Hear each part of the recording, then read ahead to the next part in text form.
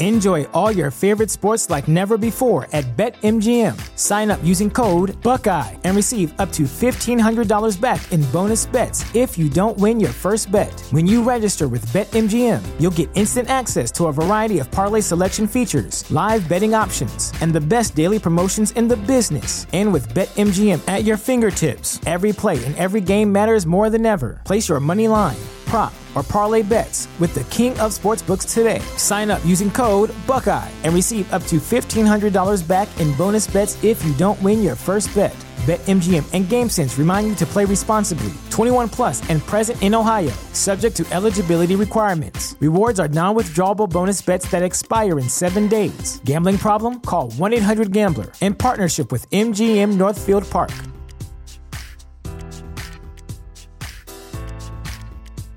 The future is a hefty responsibility and not one that we take lightly. But then taking things lightly has never been what Hefty is about. That's why we've created the Hefty Renew program that turns hard-to-recycle plastics into valuable resources like park benches and building materials. To participate, simply fill up an orange Hefty Renew bag with accepted items, tie it up, and drop it in with your regular recycling. That's it. It's that easy. It's time to rethink recycling with Renew. Particular valued resources may vary by geography. More info available at heftyrenew.com.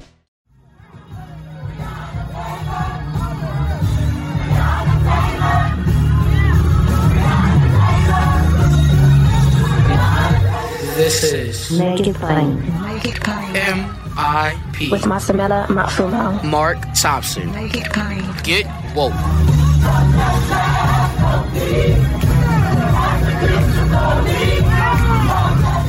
Ladies and gentlemen, my guest today is the William R. Rose 57 Professor of International Economics at the Watson Institute for International and Public Affairs at Brown University.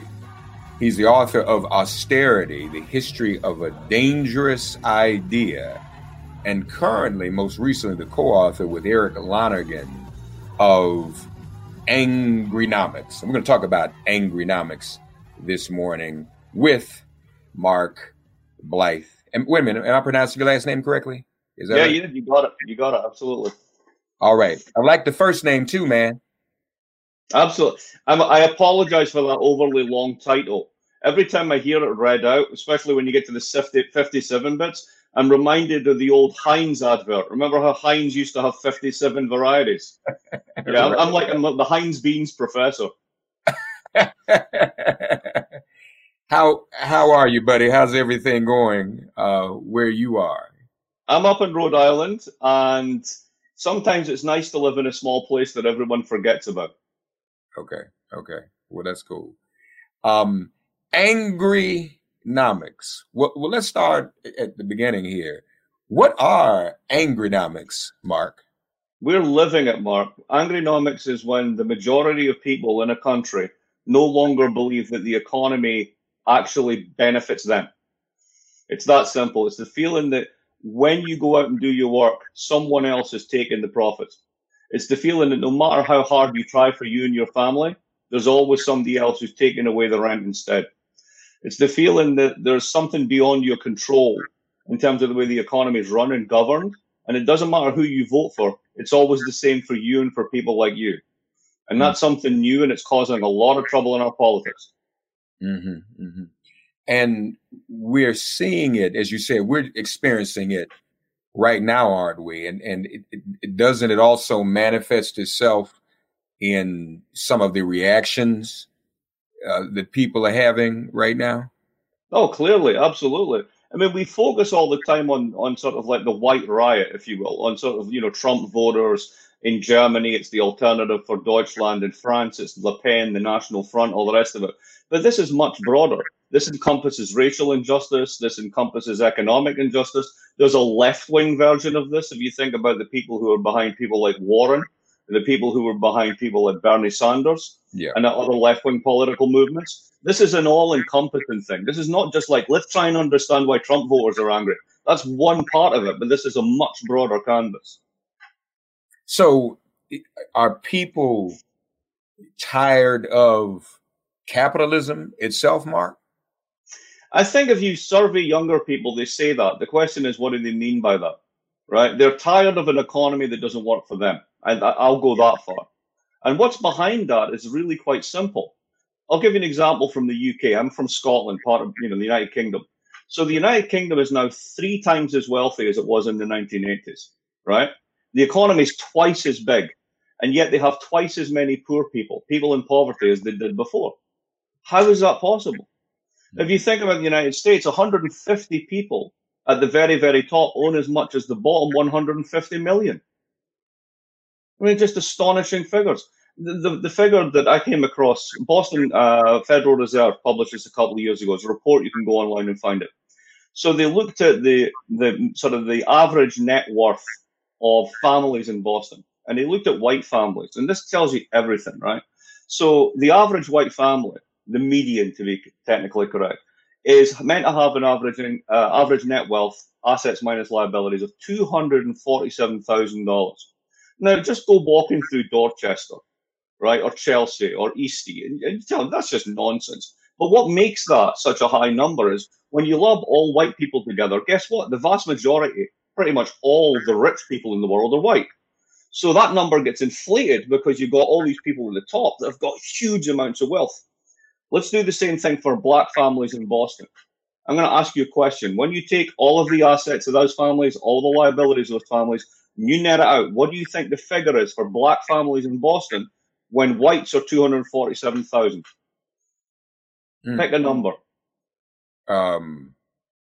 What, a tenth of that? Not even close. $8. $8. Boston Federal Reserve's own figures. Wow. That's how fractured and unequal our society has become. Now, if that, just, to quote Cornel West on this one, if that doesn't make you angry, what's wrong with you? Yeah. Right? I mean, that's what's underneath all of this. And this is why everybody's experience of these injustices are different, but they're pushing in the same way towards an anger about our politics. But it seems to me, though, that part of the disconnect is that a lot of the anger that we're hearing from the right, and we can stipulate that there's anger about the economy, but why are they and how are they able to focus more on issues of race and to appear more racist, or in fact, to be more racist, than to focus on the economy itself? It doesn't translate as much as anger about the economy as it does about anger towards race. No, you're absolutely right. I mean, this is to a certain extent an American peculiarity in the sense that the position of African Americans is historically unique. No other developed country has a population which has been held in a kind of legacy of slavery, in almost a caste-like situation like India. No other developed country has that.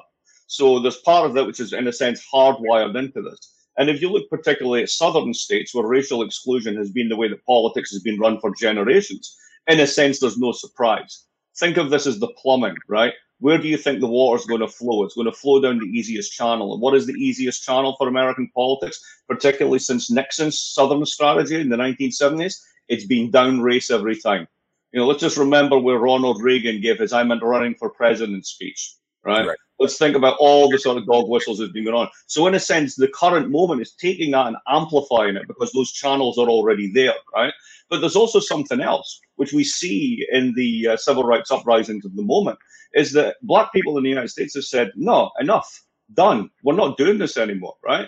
And there is a majority, not amongst Republican voters, unfortunately, which tells you a lot, but there's a majority of support for that in the broader public because what's been going on is ridiculous and it needs to stop.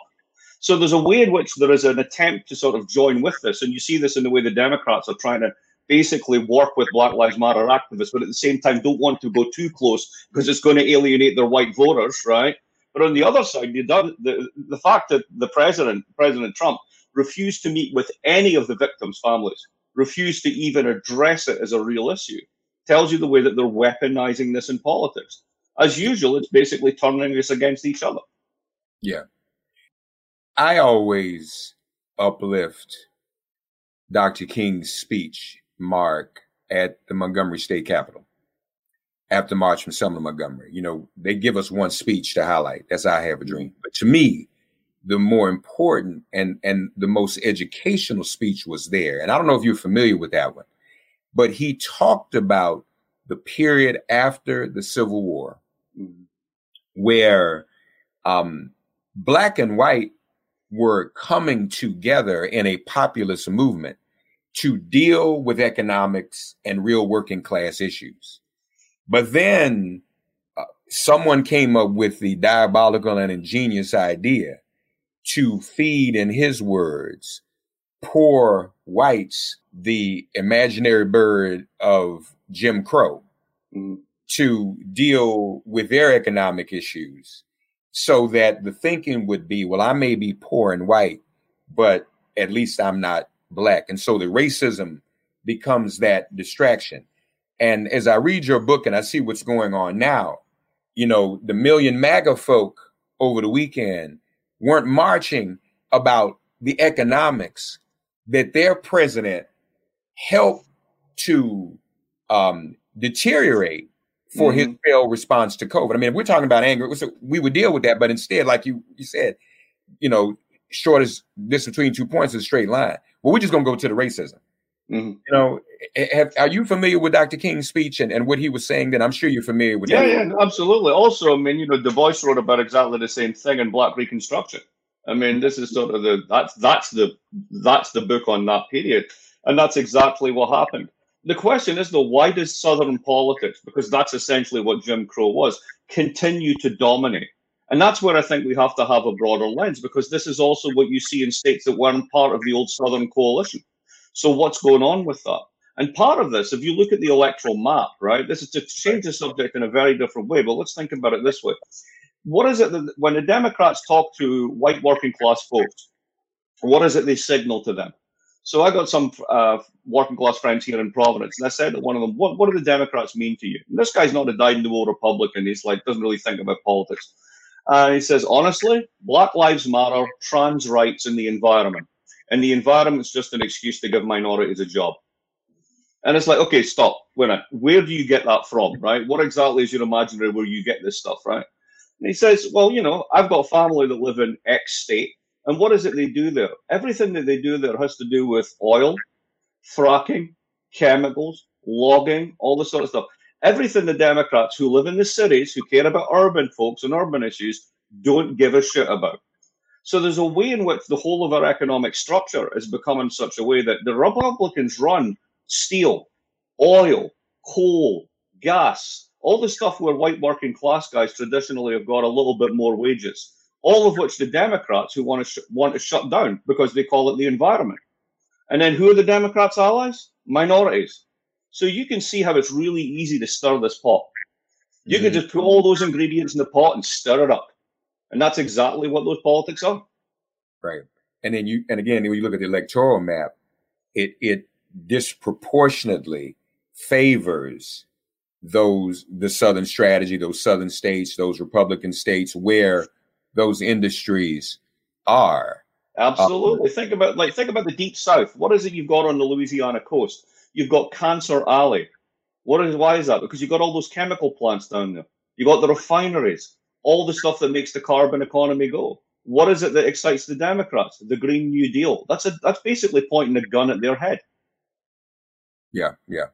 So look, man, I just started. I'm halfway through the new season of The Crown and watching Margaret Thatcher. Oh my God. Right.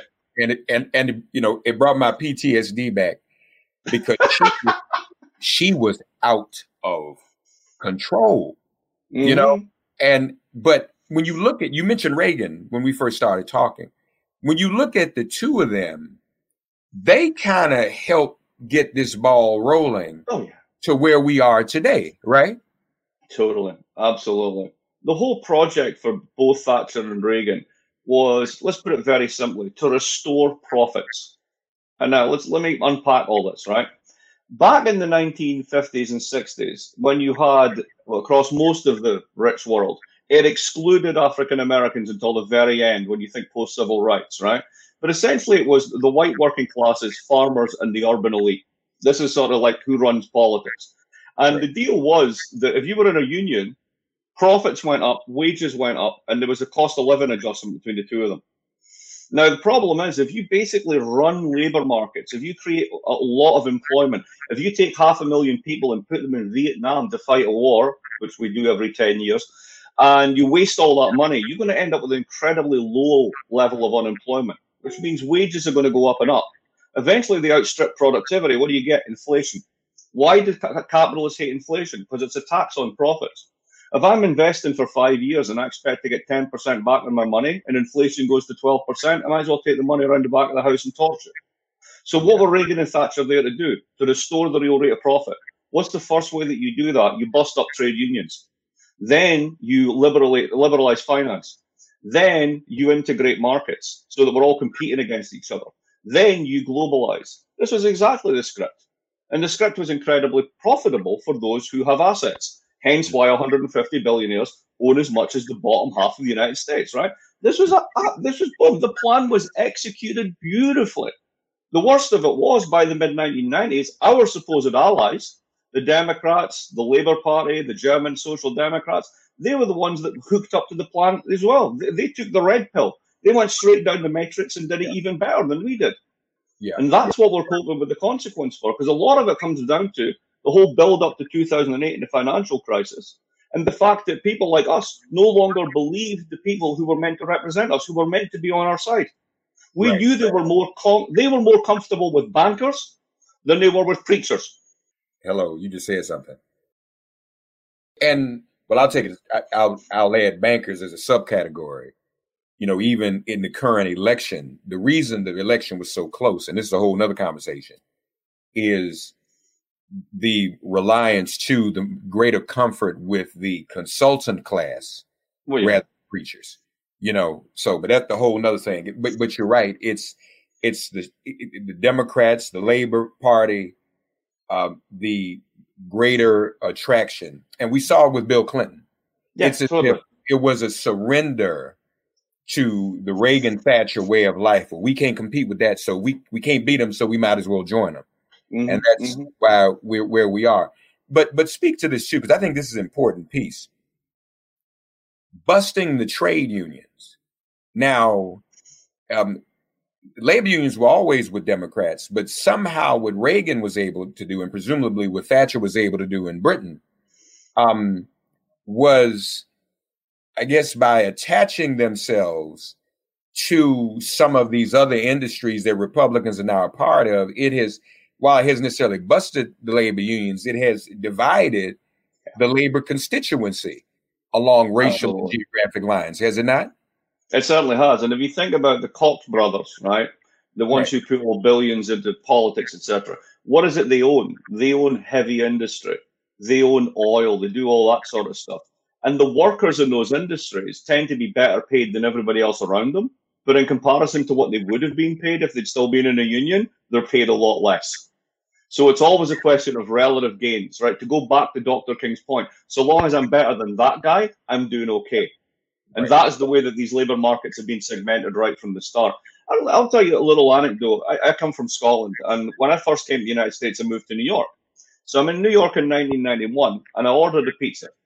It's the first time I'd ever ordered a pizza in my life. I was quite excited about this because we don't do that stuff back in Scotland in those days. So I go to the door, and then there's this guy who's standing there, and he's from the south of Mexico. He's a distinct ethnic group from the south of Mexico. And I was like, wow, that's kind of weird. And then I go down to the pizzeria, and I find out they're all from this one part of Mexico. And I'm like, Mexicans, pizza? Like, it doesn't just... And it's just this window I start to get into New York on the ethnic division of labor that the United States runs on. Right? I mean, it's all over. You just need to open your eyes to it, right? Basically, there are jobs that white people do, and there are jobs that minorities do. And this is, I've been here for 30 years. I see this every day. You just need to open your eyes to it. The notion that we're all in one labor market, it's just nonsense. It's simply not true. Yeah. So, Mark, what do we do? What are you and Eric proposing in terms of a better economic structure?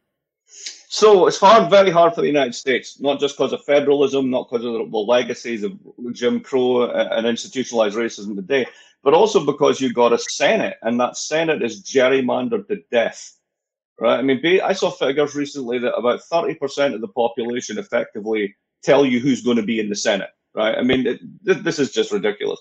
And of course, the Supreme Court has made this worse with Citizens United and all the rest of it. So it's a tough one. But there's certain things that I think you can do. So the first one is this: nobody likes taxes. And the reason nobody likes taxes is because we actually do pay a lot, mainly because corporations pay none. I'll tell you a little statistic, which I tell people, which they don't believe, but it's absolutely true. In 2010 and 2012, I paid more taxes than General Electric. I can assure you, I am not an incredibly wealthy guy. Look around. Does this look like Caesar's Palace? Right, no. So they're not paying, which means that we are. So you got to come up with a solution that isn't just about taxes. And people say, but what about all the money at the top? Right, yeah, they hide it in the Cayman Islands. You're never going to get it. So here's an idea that we've got that would make a lot of money for everybody without raising taxes. It's taken off of countries like Norway and Singapore. It's the notion of a citizens' wealth fund. So here's what we do. Remember when COVID hit in March, the stock market fell by 50%. This happens every time there's a crisis. Investors bottle it, they'll lose it, and they'll dump them. And they want to buy government bonds because that's called the safe asset.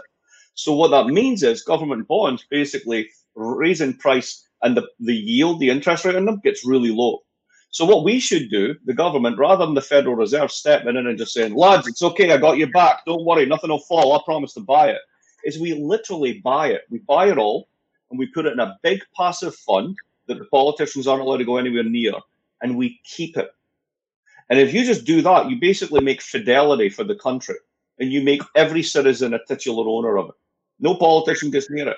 You let that run for 10 years, they are growing average of 6% a year in an environment with like very low inflation. If you did that with 20% of American GDP, if you spend 20% of the economy in bonds to buy all those equities, right, you could pay back the debt and you would have $4 trillion after about 10 to 12 years. So let's just wipe out all student loans, right? Let's properly fund all pre-K education. Let's refund all public colleges. You could literally do that with that money. And I haven't raised a single cent in taxes, right? So there's a ton of stuff we could do. The only thing is, which politicians have an interest in doing this? The Democrats, basically everybody in Congress is a millionaire, right? Everybody. Remember that Kelly Loeffler moving her portfolio around because, you know, she got the COVID information? I mean, it's ridiculous, right? These people are not connected to the lives of others. They're not connected to the lives of others. You made the brilliant point earlier about they don't listen to preachers. No, they listen to polls. And that's why they get it wrong all the time. The Democrats were at their most effective when they had real people and real organizations all over the country. So they could actually feed that information back and say, no, this is what people are concerned about. Now you rely on polls where everyone lies. You're flying a plane in the dark with no instruments, and you think that you're in control. So we got to do better than that. So you can rebuild your politics in such a way that you take community seriously and you build deeply into that, and you invest in those communities. This is not rocket science. You just need to have politicians who got the desire to do it. Yeah. You also are proposing that data companies pitch in as well, correct? Tell us about that. Absolutely. So we may be about to break them up. And given the damage that Facebook has done to American democracy, I think breaking them up is the least you could do. But there is another way, because people love these platforms, right? You don't want to stop grandma sending around pictures of the kids. So what is it you're going to do? Well, essentially what we suggest is every time that you get onto Facebook or any of these platforms, when you're typing that in, you're actually creating the data that they then monetize. So in a sense, what you're doing is you're giving something like a property right in your data, to them for free. They give you the platform, but essentially, like, come on, you're really just giving them what they need. You're the rocket fuel for their business. So what we should do is just get everybody to go to a website, again, run by the government, miles away from politicians, run by professionals from the tech industry with monitoring the whole lot, and you can opt in or opt out. And if you opt in, we auction the data to the companies, the same way we do with cell phones, right? When you want to give up mobile spectrum, 3G, 4G, 5G, we auction that to the companies and they bid billions of dollars to get access to it for a limited time. Why do we give our data for free? Imagine if like 150 million Americans said to Google and Facebook, no, you got to pay for it now. Well, they may say, well, you don't get your free search anymore. Okay, other firms will pop up and give you free searches. Don't worry. It's just a question of bringing them somehow to basically benefit us and not just the insiders that own the firms. Well, and I think too, especially when it comes, that would include social media too, correct? Absolutely. Yeah. And anything you're giving data to, they should be paying a user fee. But see, the thing to me, Mark, what social media has done, I mean, it's beginning to pile up more cons than pros for me, because social media is being used to disinform and incite some of the misplaced anger that we're seeing. And they're getting that for free. They're making a fortune off of wreaking havoc in the streets. To me, it's not as organic as it would be, and wouldn't be this bad if people weren't able to use social media to disinform people. So you got to pay for it. Absolutely. And that's a great way of bringing them to recognize this. Because you can make them media companies, right? You can change them and tell them media companies, whatever. I'm not sure that really hits them where they need to be hurt. They need to be hurt on their bottom line. Right? Yeah. That's what companies pay attention to. So, and as for, weaponizing social media, my God, it's amazing. Here's what we've done. Ahmad, that there's a great documentary on Netflix about this, a 4-part series called The Social Media, or something. I forget what it's called. But essentially, this is about dopamine in the brain, right? I mean, this is the same stuff you get when you take cocaine. So you're microdosing dopamine hits with people, and then you're giving them withdrawal. So how do you maximize your dopamine hits? You put them with loads of people who agree with them. So we all just find the bits of the media where we all hang out with people who only agree with us. And anyone who disagrees with you, it's like you're getting your dopamine withdrawn. So we basically created the worst after crash party in the world and generalized it across the country. It's just, it's bad for us. It's really bad for us. Yeah, it's very bad. And we're just at the advent of the consequences. If this continues in the way that it goes, it's only going to get worse and get worse. And you're right in terms of we're in, speaking of majority and minority, the minority controlling all the wealth. The minority controls the information. So that even the solutions you and I discuss that are principled and reasonable and would actually help are drowned out by, the dopamine crack houses. Yeah, of the mind. That's exactly it. The dopamine crack houses of the mind. That's exactly it. We have an intellectual conversation. Ain't too many people in an intellectual crack house. They don't, not too many people go there. You don't get a rush. Mark and I probably ain't making y'all high right now, but we got some medicine you probably need to take in this book, Angrynomics. So yeah, that's a lot. It's a lot to be done. Folks, we encourage you to check this out as this debate is ongoing. Don't give in. So real quick, because you do have some criticism for the Democrats and how, and as we said, they take the red pill, they get to be milquetoast. So it's really not enough, is it, Mark Blythe, for Democrats and Biden? And it's sweet. We got to heal. We got to bring them in. We have to kumbaya. And I'm a preacher, and I believe in all that. But that alone doesn't get it done without putting some of these other tangible measures in place, correct?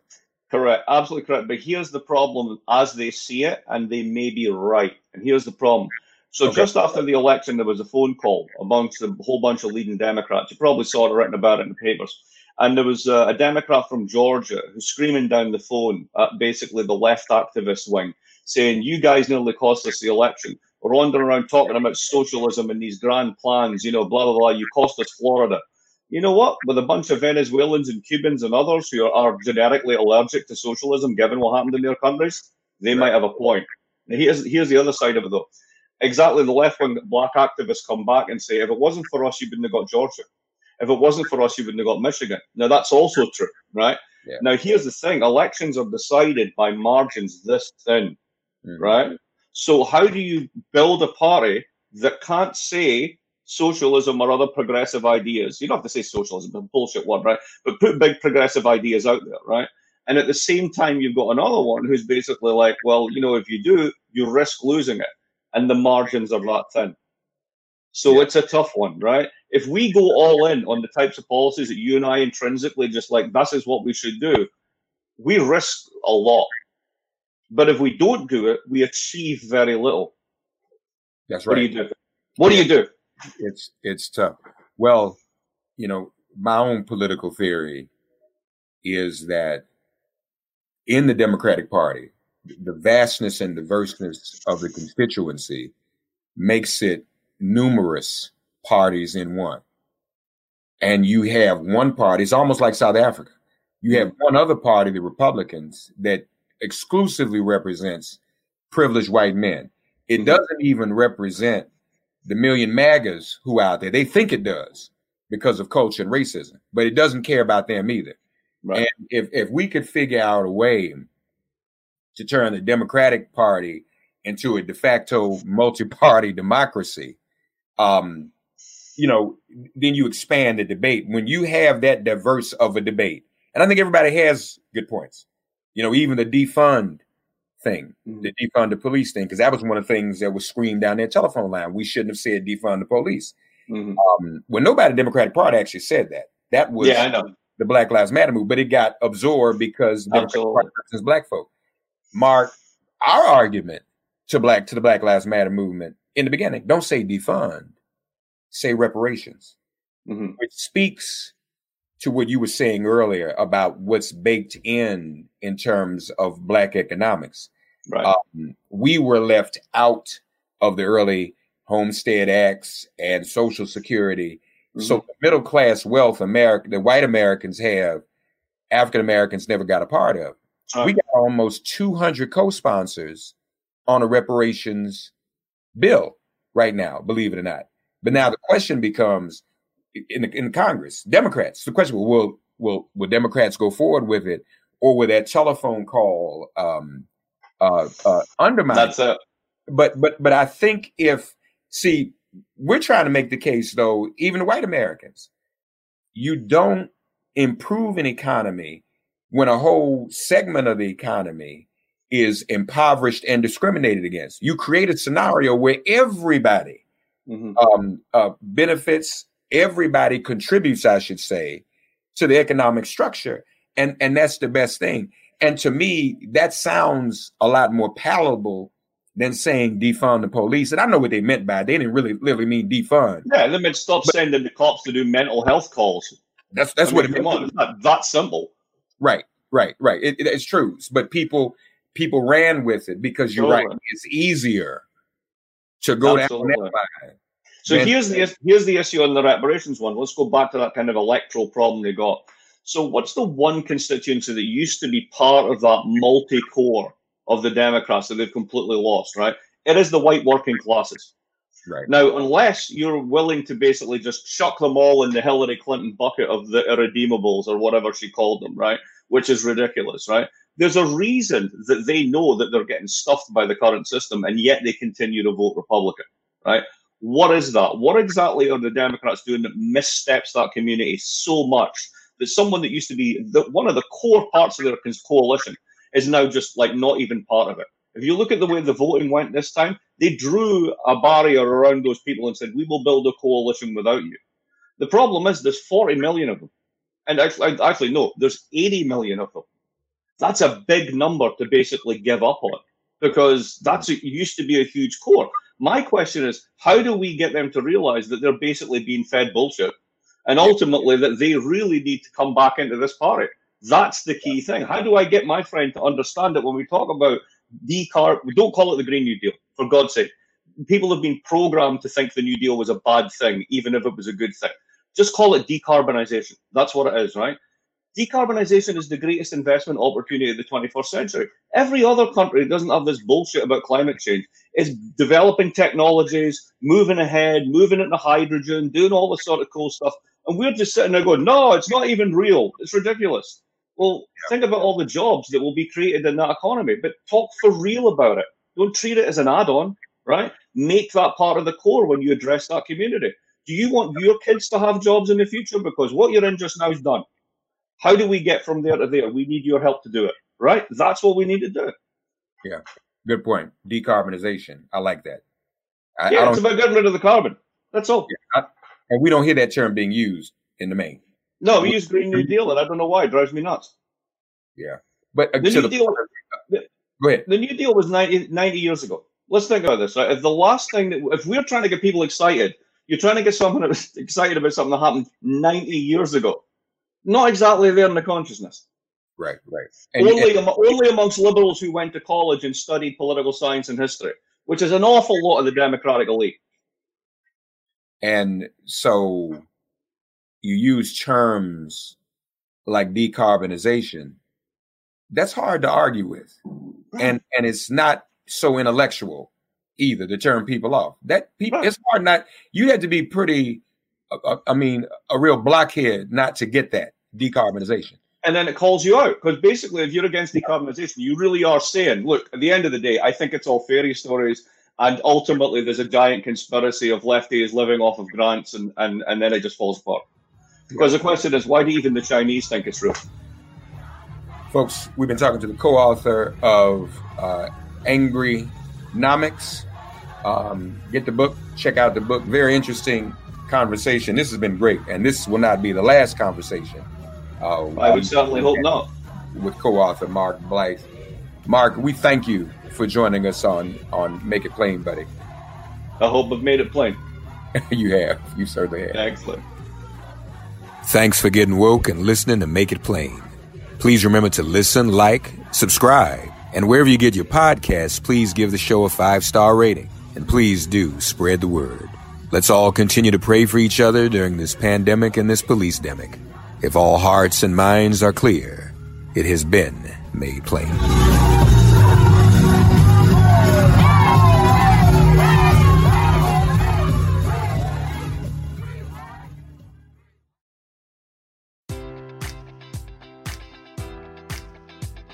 Enjoy all your favorite sports like never before at BetMGM. Sign up using code Buckeye and receive up to $1,500 back in bonus bets if you don't win your first bet. When you register with BetMGM, you'll get instant access to a variety of parlay selection features, live betting options, and the best daily promotions in the business. And with BetMGM at your fingertips, every play and every game matters more than ever. Place your money line, prop, or parlay bets with the king of sportsbooks today. Sign up using code Buckeye and receive up to $1,500 back in bonus bets if you don't win your first bet.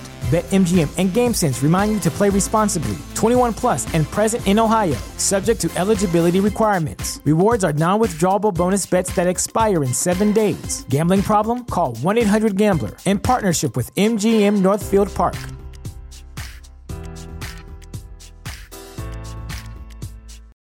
For the ones who work hard to ensure their crew can always go the extra mile, and the ones who get in early so everyone can go home on time, there's Grainger, offering professional-grade supplies backed by product experts so you can quickly and easily find what you need. Plus, you can count on access to a committed team ready to go the extra mile for you. Call, click Grainger.com, or just stop by. Grainger, for the ones who get it done.